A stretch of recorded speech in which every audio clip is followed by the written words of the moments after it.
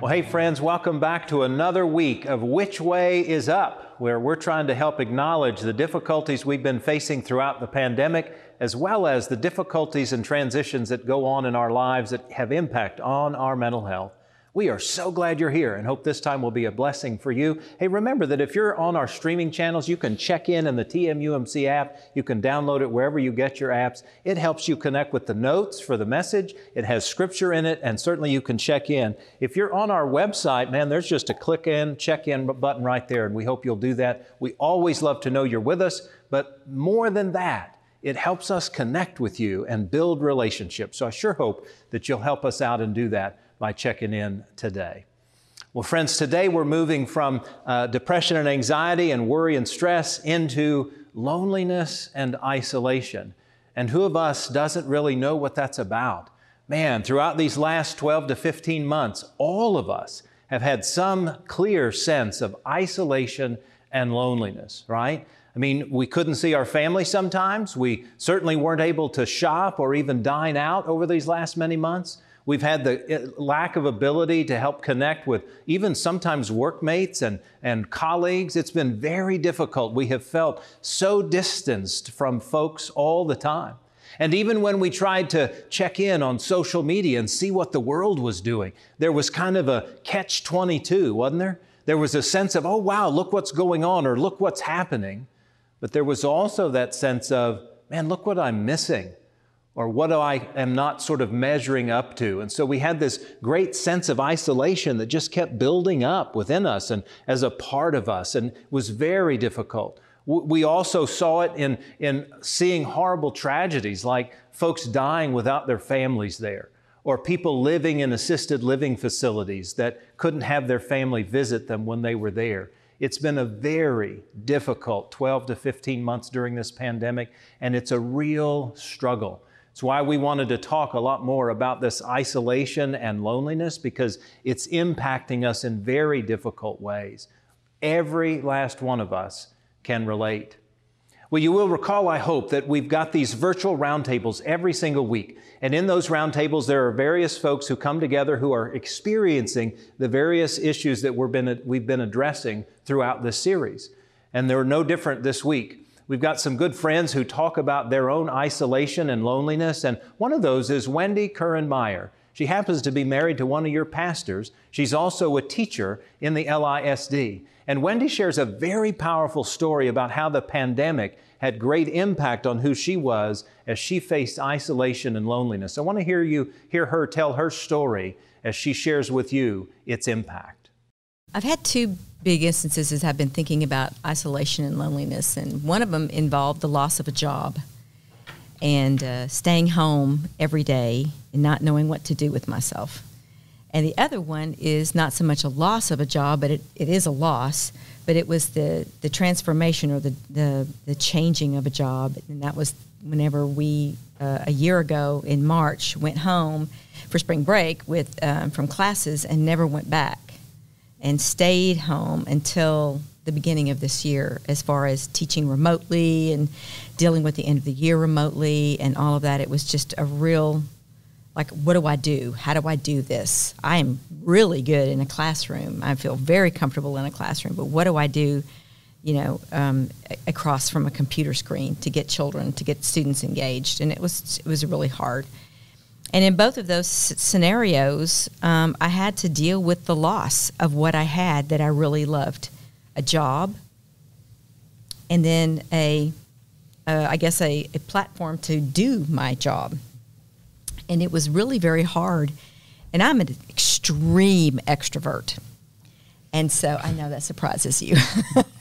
And so being isolated for me is being away from peers and being away from the students and being away from the life that I know. And it manifests itself for me in depression by just staying home. So I watch way too much television. I get inside my head way too much. During COVID, I made myself go for walks. And so that was when you could take off your mask and walk outside. And that was very refreshing and very good. So my health picked up a bit at that time. But I sink into looking for alternative realities, which is whatever on and watching things on television and just kind of living into that reality. But I get so sleepy and tired because it's not energizing at all. So part of what we realized from Wendy telling her story is we all get impacted. Teachers, doctors, nurses, all kinds of folks are very impacted by this isolation and loneliness. And man, it just has deep hurt within us about what we're facing. There's not a one of us who can escape it. It's why we wanted to spend some time offering you some help and some hope as we recognize. Now look, the pandemic clearly exacerbated our differences and all of these times that we've spent separated. But the reality is loneliness and isolation have been with us for centuries. It's even talked about in Scripture.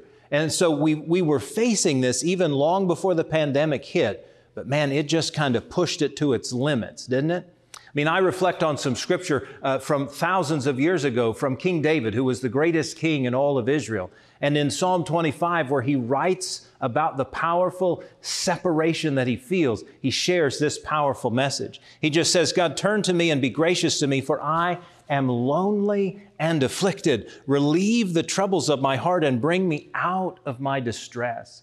David understood, even as powerful as he was, even as all the glory that he had oversight over, that even a king could face isolation and loneliness. Our Savior, Jesus, has these powerful words when he hangs on the cross. All the Gospels share it, but Mark chapter 15 shares it in a very profound way. He speaks out in Aramaic, Eloi, Eloi, lama sabachthani, which means, my God, why have you abandoned me? Even Jesus felt this sense of abandonment or loneliness or isolation. Friends, this is not something that just happened during the pandemic. We just have to recognize that the pandemic helped to make it worse. You know, one of the worst senses or feelings of isolation is not just when we are by ourselves, but man, it's also even when we find ourselves in crowds. I want to again point you to the virtual roundtable where you can go this coming Tuesday. There's a powerful story of Vic talking about how he felt lonely and isolated even amongst his peers, even when folks were around him. And I don't know about you, but I know I have felt that sometimes in my own life when I'm with groups of people or certainly even among my peers, how sometimes lonely it feels. Jesus had this sense. I remember this story in the Gospels that speaks of Jesus trying to find ministry, and he goes off to a lonely place. Luke's Gospel tells us in the 4th chapter, Jesus went to a lonely place, an isolated place. He was trying to find some time just to be alone. And what he found were people. What he found was ministry. And it just reminds us that not only sometimes do we need alone time, but every once in a while, even in that time with people, we feel isolated and alone. This is very real, and I know that many of you have been experiencing it over these last many months. Well, there's a profound story in Scripture from the Old Testament, from the prophet Elijah, that makes the powerful point that we do face loneliness and isolation, but we also have help and hope from God that helps remind us that we really genuinely are never alone. It comes to us from 1 Kings in the 19th chapter. And the story starts with Elijah having done an amazing thing. He struck down the priests of Baal. He helped tell Jezebel that she was not on the right track with her leadership. And he had done amazing things. But when it had all come to an end, Elijah found himself tremendously alone and feeling as though no one else could help him. Listen as he tells his story, beginning in verse 4. But he himself, meaning Elijah, went a day's journey into the wilderness and came and sat down under a solitary broom tree. He asked that he might die. It is enough now, O Lord, take away my life, for I am no better than my ancestors. Then he lay down under the broom tree and fell asleep. Suddenly an angel touched him and said to him, "Get up and eat." He looked, and there at his head was a cake baked on hot stones and a jar of water. He ate and drank and lay down again. The angel of the Lord came a second time, touched him, and said, "Get up and eat. Otherwise, the journey will be too much for you." He got up, ate and drank, and then he went in the strength of that food 40 days and 40 nights to Horeb, the mount of God. At that place, he came to a cave and spent the night there. Then the word of the Lord came to him, saying, "What are you doing here, Elijah?" He answered, "I have been very zealous for the Lord, the God of hosts, for the Israelites have forsaken your covenant, thrown down your altars, and killed your prophets with the sword. I alone am left, and they are seeking my life to take it away." You can sense his loneliness, right? He said, "Go out and stand on the mountain before the Lord, for the Lord is going to pass by." Now there was a great wind, so strong that it was splitting mountains and breaking rocks in pieces before the Lord, but the Lord was not in the wind. And after the wind, an earthquake, but the Lord was not in the earthquake. And after the earthquake, a fire, but the Lord was not in the fire. And after the fire, a sound of sheer silence. When Elijah heard it, he wrapped his face in his mantle and he went out and stood at the entrance of the cave. Then there came a voice to him that said, "What are you doing here, Elijah?" And he answered, "I have been very zealous for the Lord, the God of hosts, for the Israelites have forsaken your covenant, thrown down your altars, and killed your prophets with the sword. I alone am left, and they are seeking my life to take it away." And then the Lord said to him, "Go, return on your way to the wilderness of Damascus." Wow, I don't know about you, but I can sense, I can feel, I can recognize that loneliness and that sense of isolation that Elijah was feeling. He'd done amazing things, and yet somehow he had found himself in this valley of loneliness and isolation. And he didn't know what to do. You heard him say it 2 different times to the Spirit of God. "I alone am left, and they're wanting to take my life." You also sensed it when he laid down in the lonely or solitary broom tree, right? And he slept. You can just sense that Elijah was feeling this horrible sense of being all alone, being abandoned, feeling as though nothing he did was of value or of worth. And it was in that moment that God showed up. It was when he felt the most isolated, when he felt the most alone, when he sensed that, golly, there seemed to be no hope whatsoever.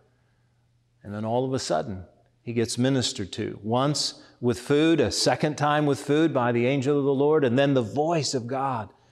And it's fascinating to me because, like Elijah, we often are looking for God and God's presence and God saying something or helping us to understand something. We often look for it or feel as though it's going to happen in these amazing events, that they're going to be life-transforming events. And that's what the wind and the rain and the hurricane and the earthquake were all about. They were to represent that maybe God could be in those things. But it wasn't in those things that Elijah encountered God's presence. It was in the sheer silence or the still, small voice. And friends, I want to suggest that's the blessing that God brings us. It's the richness of God with us. It's the reality to know that, man, God is there, hovering, hanging out, present, even when we don't see God, even when we're not clear that God is there. Somehow, God is with us. And I want to suggest that Elijah gives us a powerful lesson in all of that. Once Elijah heard God's voice and responded by going back to Damascus as God had asked him to do, you know what he did? After all of that isolation and that loneliness, Elijah went and he would anoint several more kings. He would in fact prepare and mentor and coach Elisha and prepare him to become his successor. But it was only out of that isolation and loneliness that he discovered a wonderful truth, that God is there, that God has something for us, that even though I may have no one around me, that even though I may feel as though everyone has abandoned me, that even though I feel as lonely can be, there's one person who will never abandon us, who will never leave us, who will never say, "You are alone." It's God. Elijah receives this amazing gift of God being present and helping him and encouraging him and lifting him up and feeding him and giving him strength and calling him to go and do what only he could do with God's presence. You see, Elijah, I think, teaches us two very profound lessons about God.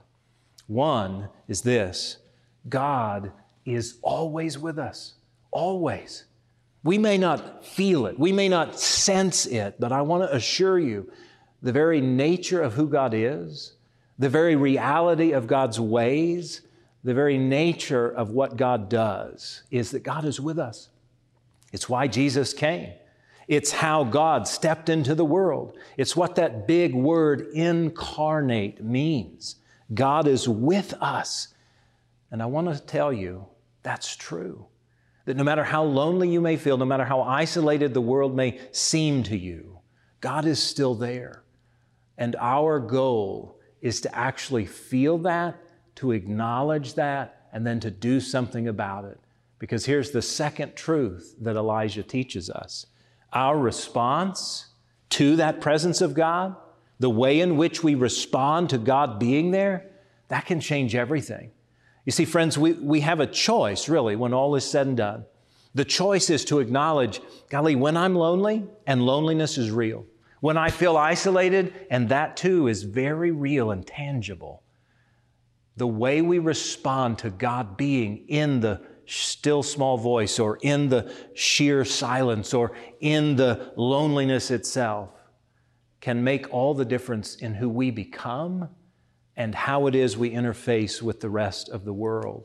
Friends, I want to challenge you to believe that God is with you, to believe that God has a great plan for your life, that God has a desire to help make you know there are those around you who can love you and care for you, that there are places you can go and things you can do where you will sense God's presence. And so I want to just offer maybe a couple of ways that you can respond to God. A couple of ways that I hope are very practical and will help you to know you aren't isolated and you do not have to be alone. So my first suggestion in the way we might respond to God is simply this: discover awe. And you remember as a kid, every time you saw something new, no matter what it was, if it was a butterfly or a bird or a snake, or whenever you saw something for the very first time as a kid, man, it was like, wow, how cool is that? I want to invite you to step back into awe. Find the ways that God is in nature, the way that God is in art, the way that God is in music. Listen to those things, see those things.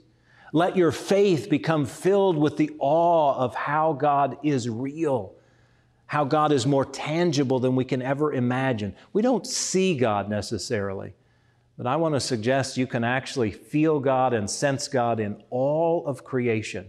And in that is the powerful, powerful gift of awe. Second thing I want to suggest you might do as a response to God is volunteer. And go give yourself to somebody else, to some organization, to some nonprofit, perhaps even here at the church. When we volunteer, we serve both ourselves and our well-being, and clearly other people. And when we take our mind off of ourselves and give it to someone else by volunteering, oh man, it lightens the day. It helps put a pep in our step. It helps lift our souls in the midst of what can sometimes be an isolating time. Third thing I want to suggest is, man, join something.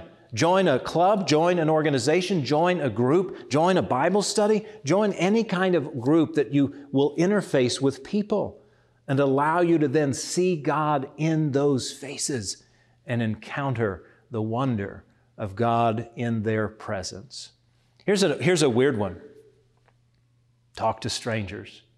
Now, I know we grew up saying, Mom and Dad telling us, don't talk to strangers. But look, study after study shows that if we will talk to that grocery clerk or to the bank teller or to the restaurant server or to the neighbor we haven't said hi to in years or perhaps months, man, if we talk to those folks, it engenders joy.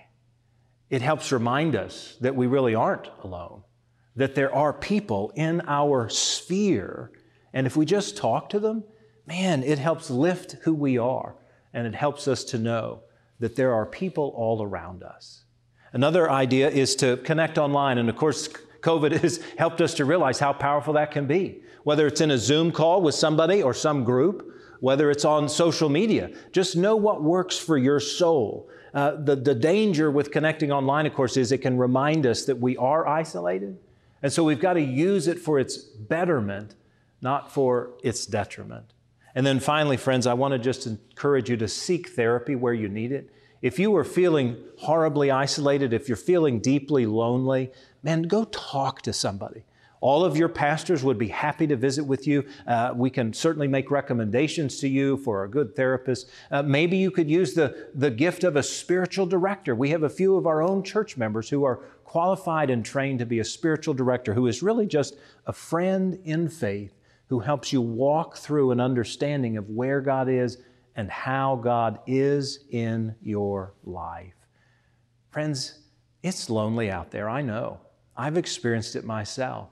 What I want to offer you is the knowledge and the insight that God is with you, that God is for you, that God desires a relationship with you, and God can come and be with you, just like God was with Elijah. And sometimes when you feel in the deepest, darkest despair, sometimes when it feels as though the loneliness of the silence is desperate, I want to suggest to you that that's when God shows up. But it all depends on how we see and understand that God is actually there. I want to encourage you, friends, to realize God is with you and God desires a relationship with you every single day. May you know that and may you feel that this day and the next. Will you pray with me? Holy and loving God, thank you that you came among us because you loved us, that you came to be with us because you wanted a relationship with us.